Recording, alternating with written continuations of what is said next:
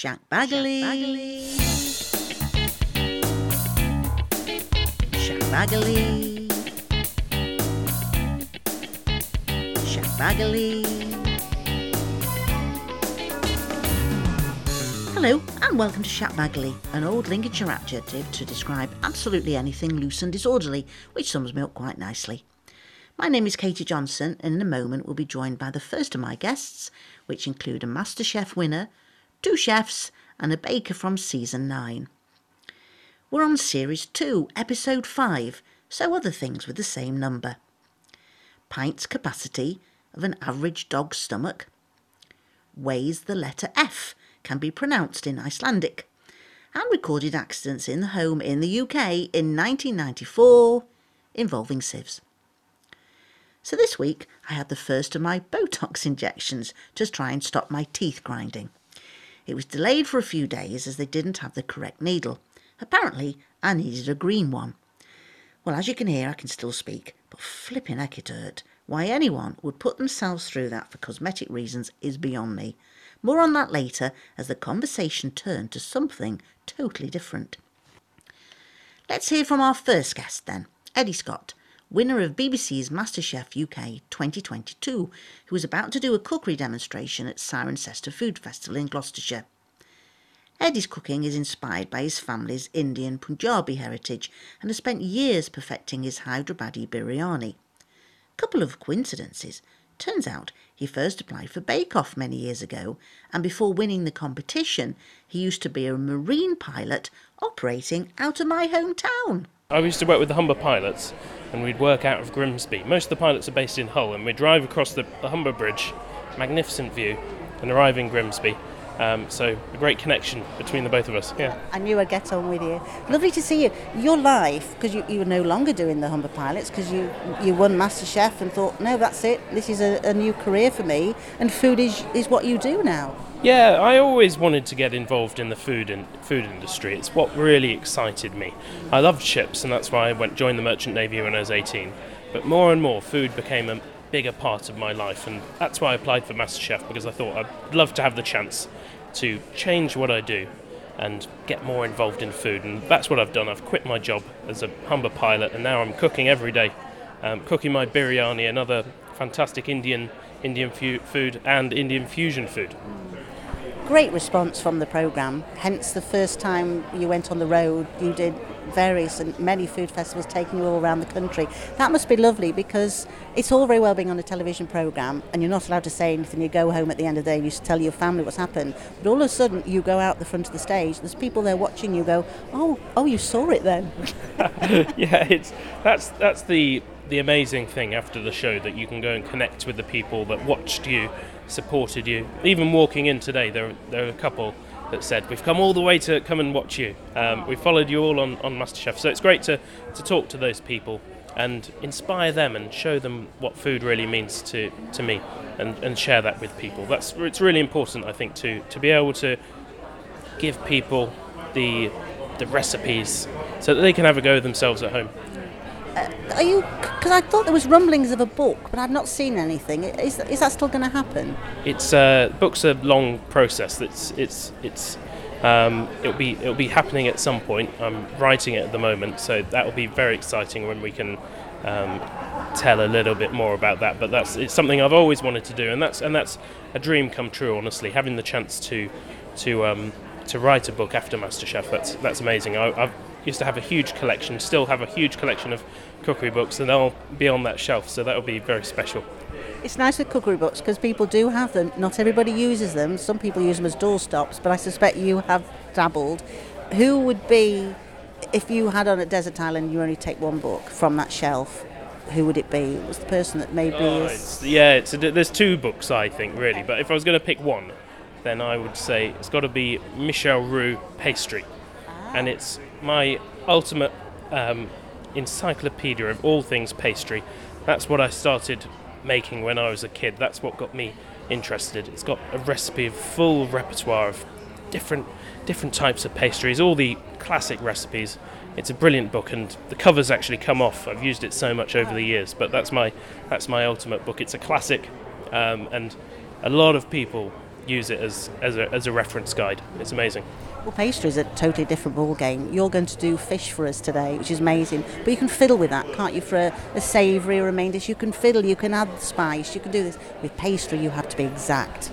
Yeah, you have to be exact, but I think with pastry, people read books when they're making a cake, for example, and they don't look at the pattern in the ingredients. You'll find a lot of cakes, a lot of pastries, there's a set ratio, there's a set method, and if you learn the ratio, if books were written differently and they taught you how to understand the process to make the pastry, the cakes, the desserts, then people would find it much easier. And I've memorised all of these things, so I can stand up on a stage and make sweet pastry, short crust pastry, all kinds of cakes. But it's I think chefs should break it down more easily, to be honest. But yeah, savoury dishes, you can have a taste, you can add a little bit of something. Sometimes chilies, I use a lot of chilies. The chilies are hotter on some days than others.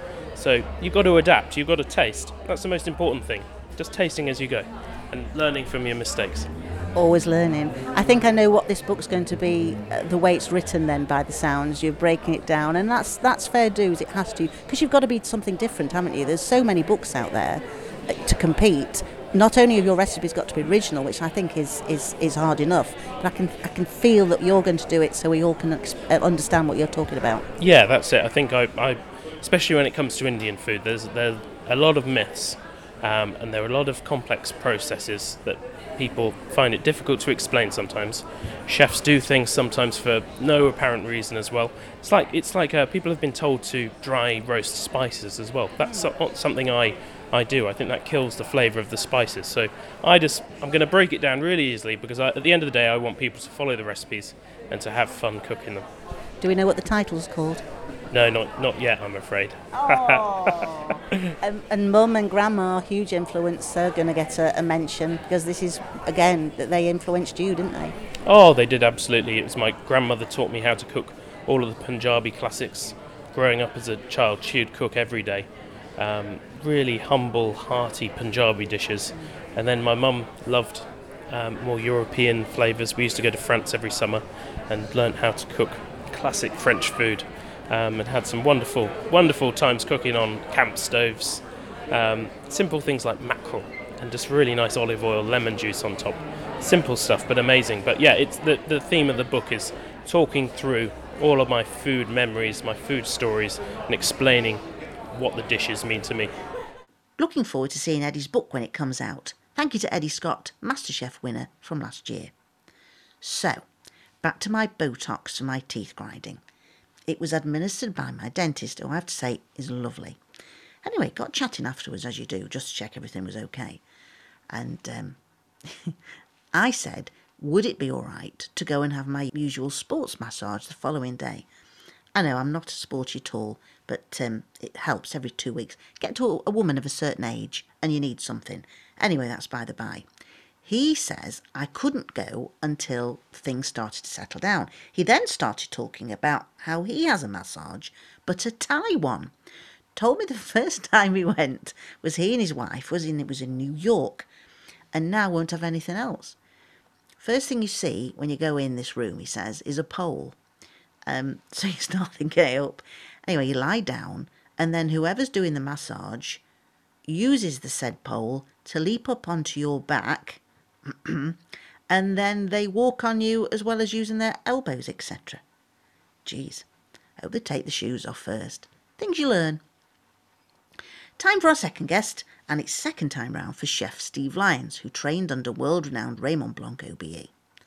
Steve was also at Cirencester, so I asked him to share one of his recipes with us. Asparagus à la grenobloise. Sounds very posh. It sounds very French. Yes. They always make things sound better, don't they? So we're going to put the recipe on the Instagram and Facebook as well, so please don't worry about the spelling or anything like that. But we've got the dish in front of us, we've taken a picture of it. Talk us through then, Steve. It's obviously asparagus and... So asparagus is bang in season, and where I live there's lots of asparagus grown, which is why I want to do the asparagus. So we've got asparagus, capers, lemon, we've got butter, grated egg, and we've got croutons. And lots of butter.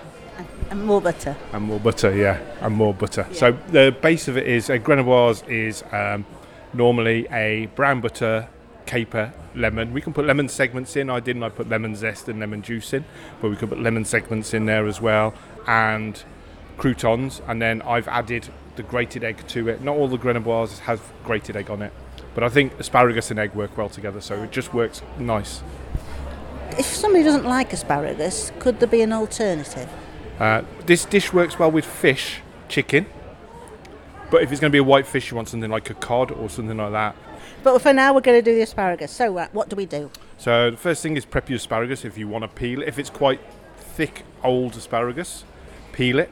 So when I say old, I mean if it's later on in the season, it's really thick and the skin's quite tough, you'll want to peel that or trim it down. And that needs to be just boiled for 3 minutes. That's it. That's no more than that. 2.5 to 3 minutes, depending on how thick it is. So while your asparagus is boiling, you will get your butter to a beurre noisette in a pan. So just in a nice hot heat, let it start melting, let it start foaming, and then the next stage after that is beurre noisette. Off the heat, then in go your capers, your lemon zest, your lemon, your parsley, and a few of the croutons. By that time, your asparagus should be cooked. So drain your asparagus onto a plate and your sauce over, all the capers and the butter, and then just sprinkle your grated egg over the top, and you're done. Thing with the parsley, though, you don't put it in too hot. You have to take off the heat. So as soon as it heats the beurre noisette, everything off the pan, off the heat, and then just everything in, nice and gently. We don't want to deep fry the capers. We don't want to burn the parsley. Watch when you add the lemon juice because it does spit. So just that's it. It's a really simple, and it can be done 10 minutes tops. So it could be a great evening kind of supper. We do like the sound of that. Cheers to Steve, and I'll pop the recipe on Shackbaggerly's Instagram and Facebook pages. And thank you for getting in touch on there. Had a message from Mama Black Bear 2, who was interested in hearing about the different types of sugars and when to use them, and goes on in the question, do they affect the bakes, are they better for you, example coconut, palm, etc. Well, I have to say, Mama Black Bear 2, palm sugar I avoid deliberately because of the devastation the growing of it has caused for the orangutan population. But about the others, I read your question to Chef Darren Bale. It's a brilliant question. I think it goes back to old-fashioned ways of living again, before refined sugars. My thought is natural sugars, i.e. you've got maple and honey as the runny sugars, and then you've got natural sugars in fruit, is to use like bananas in things to sweeten things like flapjacks, things like that. And then you've got the coconut sugar, I believe you can use as conventional sugar, but then you've got the problem with the flavour. So then it's whether the flavour fits with your recipe. And if you replace sugars like making honeycomb, I've replaced in the past sort of like glucose with some honey or maple, but there again it changes the heat. So when you're caramelising, it might caramelise a bit quicker than what conventional sugar would.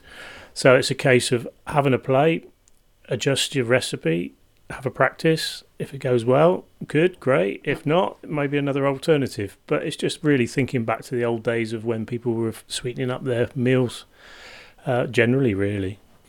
But then spices have a sweetness as well, so maybe you can even spice it up and make it even different and get excited. So I hope that helps. And also thank you to Jo Lyons, who specialises in bakery science at the University College Birmingham. She says, and I quote, "When specifically mentioning coconut sugar, it is generally okay to substitute in a 1-to-1 ratio.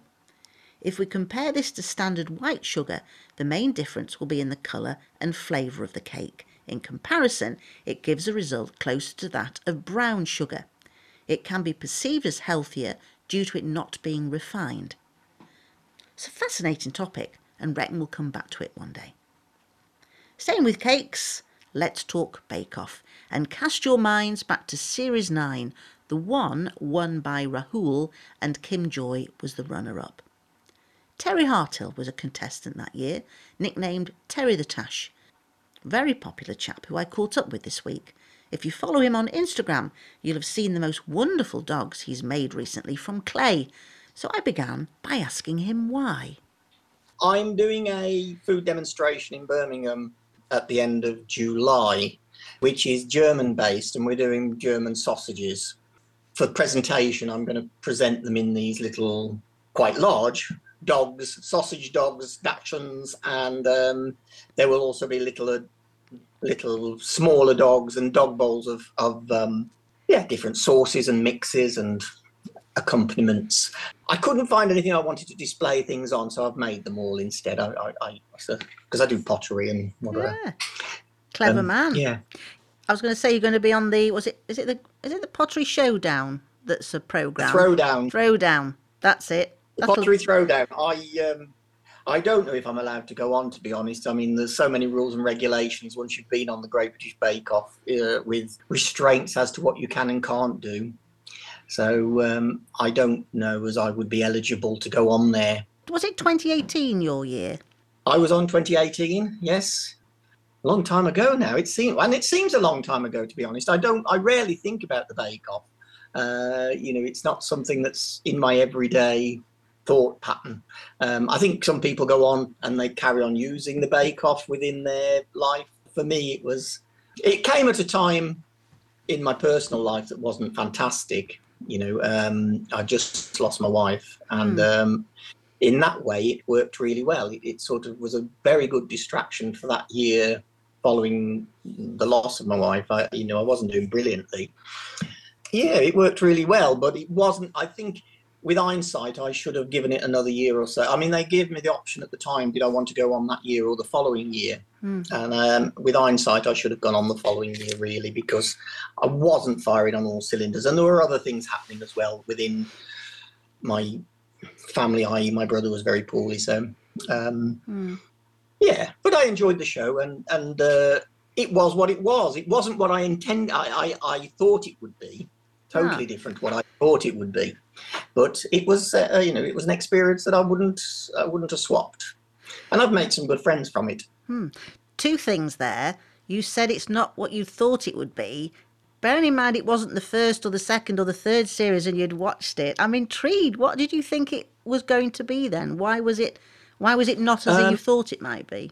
I thought, I was naive, really. I thought that you actually went in there and you everybody baked the same things, but actually when you got in there, the variation, I don't know how the judges work, to be honest. The variation in any one product, I think in the early days of the Great British Bake Off, if they all baked the Victoria Sponge, they all baked the Victoria Sponge. And then I can understand the means of judging such things, because you're judging one sponge and quality and making and the ability to make against another.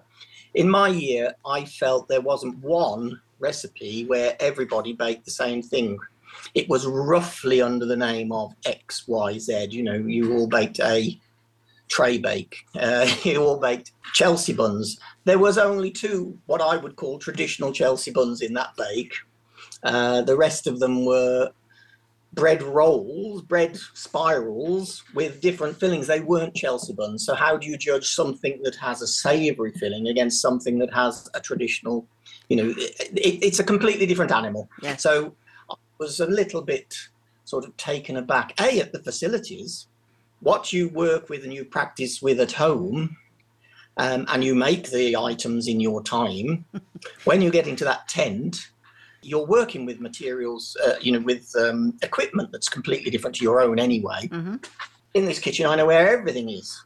It's not readily available. So there are time restraints, on the time pressure, and you do only get the time that you're given. Yes. There's no leeway.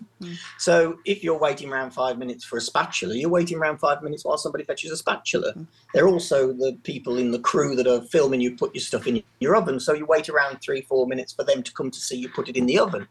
And all this is ticking away at your time that you don't have in your own kitchen. So, it's a show. It's a television program, and I think you have to remember that they want the drama, they want the catastrophe, they want the things to collapse, and I definitely delivered on that. I overcomplicated all the things that I made. That's the way I work. I like things to be detailed, and although I simplified things right the way down to get them in the time scales from what I would normally do. Inside that tent, there was no way it was ever going to happen. Joanna, wasn't it, your wife? Did she, Joanna, yeah. before she died then, Terry, did she know you were going to go on this, or was this thing that...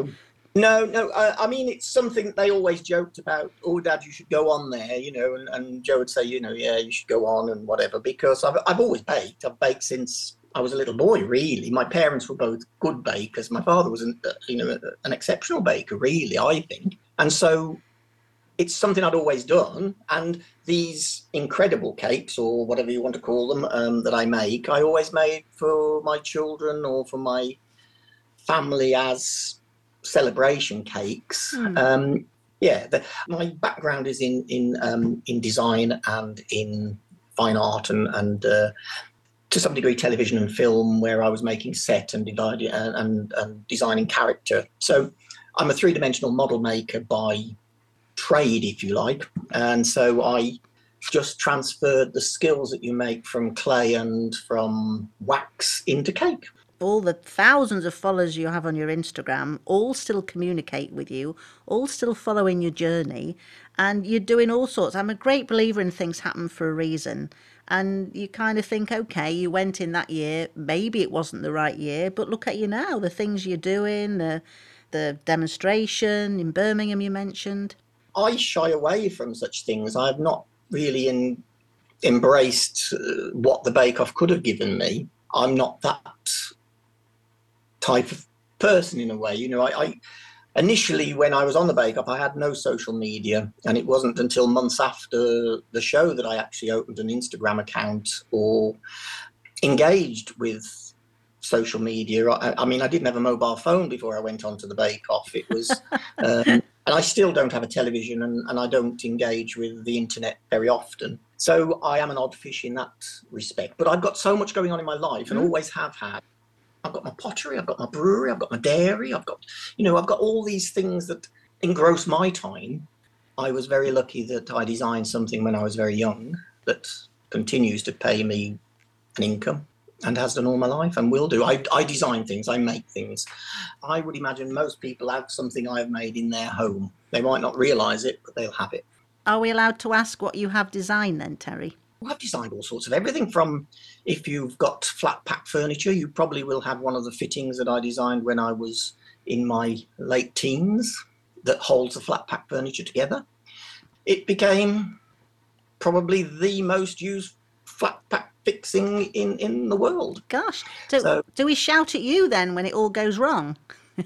I don't do I have done the designs, and I have done all the work where we're supposed to make them idiot-proof. I shouldn't say that word, should I? But they're supposed to be so that the machines do it all, and you just put it together.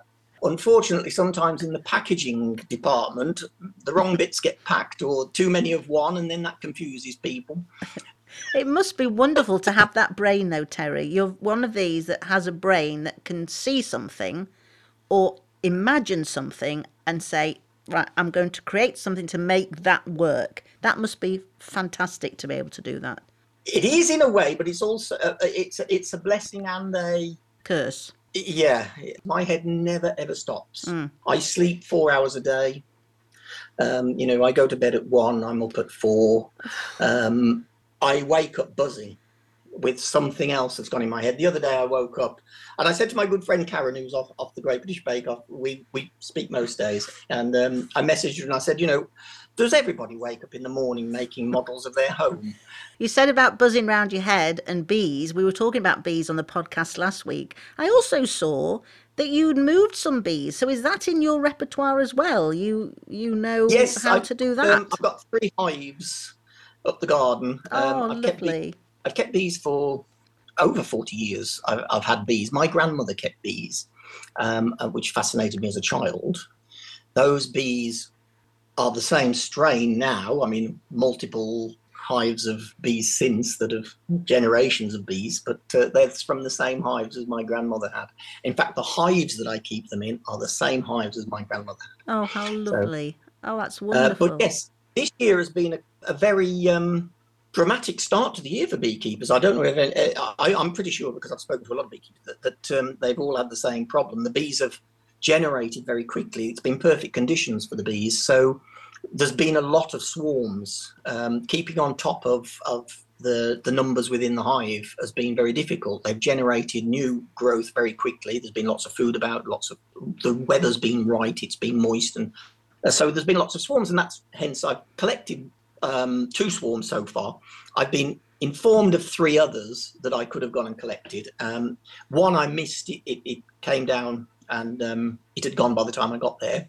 So yes, it's been a good year for swarms. Well, a good year for swarms, a bad year for beekeepers if they've got swarms. Yes. My another friend I made from the Great British Bake Off is the very lovely Prue Leith. I've been lucky enough to keep in touch with her and her and John, her husband, and they've just moved into a house that they've had built. And long story short, they're creating a garden and the most beautiful orchard, and they've taken on bees. Yeah. So that has been, sort of a fresh journey for them. But they've got trouble with theirs at the moment. I think I haven't been down. I keep saying I'll go down and have a look for them, but it looks like the hives have been abandoned, which happens, when you bring in new bees, which they did last year. If the bees aren't happy, or they just go. We learnt all about it last week. Amazing creatures. Something else that I saw you did was a parachute jump. Good grief! You just don't sit still, do you? Well, that was for a program I was involved in, or due to be involved in, for things that people over 60 could partake at. At a later age, that we're still active enough to do these things. And it was a number of items that I was covering with a few other people, well, so-called celebrities, I guess, but I'm a Z-lister. What they call us? Celebrities. Not quite celebrities and not quite plebs. We're in the bit, we're a celebrity. So now, as always, when I talk to bakers, Terry, I'm going to pluck you out of your series and I'm going to pop you in another one, so it can be for your time or after your time, it doesn't matter. Which series would you like to be popped into? I would probably like to be popped into last year's, actually. That's interesting. Yeah. Why? I think the challenges were nice. They were actually back to a more traditional challenge, and I think it gave more interest to the viewers to see that things can actually be done in time, and there were none of those ridiculous challenges. I think our year, actually, 2017, was probably the worst year for ridiculous challenges. We had the hottest summer on record there, and doing 3 weeks of chocolate was just crazy, and everything's collapsing, everything's going, I wasn't the only one who suffered from the weather and the over-ambition. That was my problem, over-ambition. Nothing wrong with that. Thanks, Terry. Fascinating man. He's currently in the process of bringing out a brand new baking tool he's invented. He has his own dairy cave where he creates traditional made cheddar cheeses that are covered in cloth, then covered in lard, as it would have happened 150 years ago. And any money he makes from bake-off related activity all goes to the children's charity Bernardo's. A good man. Thank you to all my guests this week, and as always for getting in touch, be it on Facebook, Instagram or email podcast@theshackbaggerly.co.uk. Few mentions. Jerry has only recently watched the first series of Bake Off, so was interested in hearing what it was like behind the scenes from Miranda last week, especially queuing for the loo. Jerry says, I was shocked. And Brendan too says it was fun hearing about the difficulties that took place. Kathy got in touch. Yes, we have morels here in the States. I remember foraging for them and my brother pulled the cap off a large one to reveal an equally huge red centipede. And Laura says, I love hearing from prior Bake Off contestants. Any chance you can get Mary Ann from season 2 on? We'll see what I can do. So that's it for another week. Thank you for listening and see you next time. Right, off for a massage, but without a pole.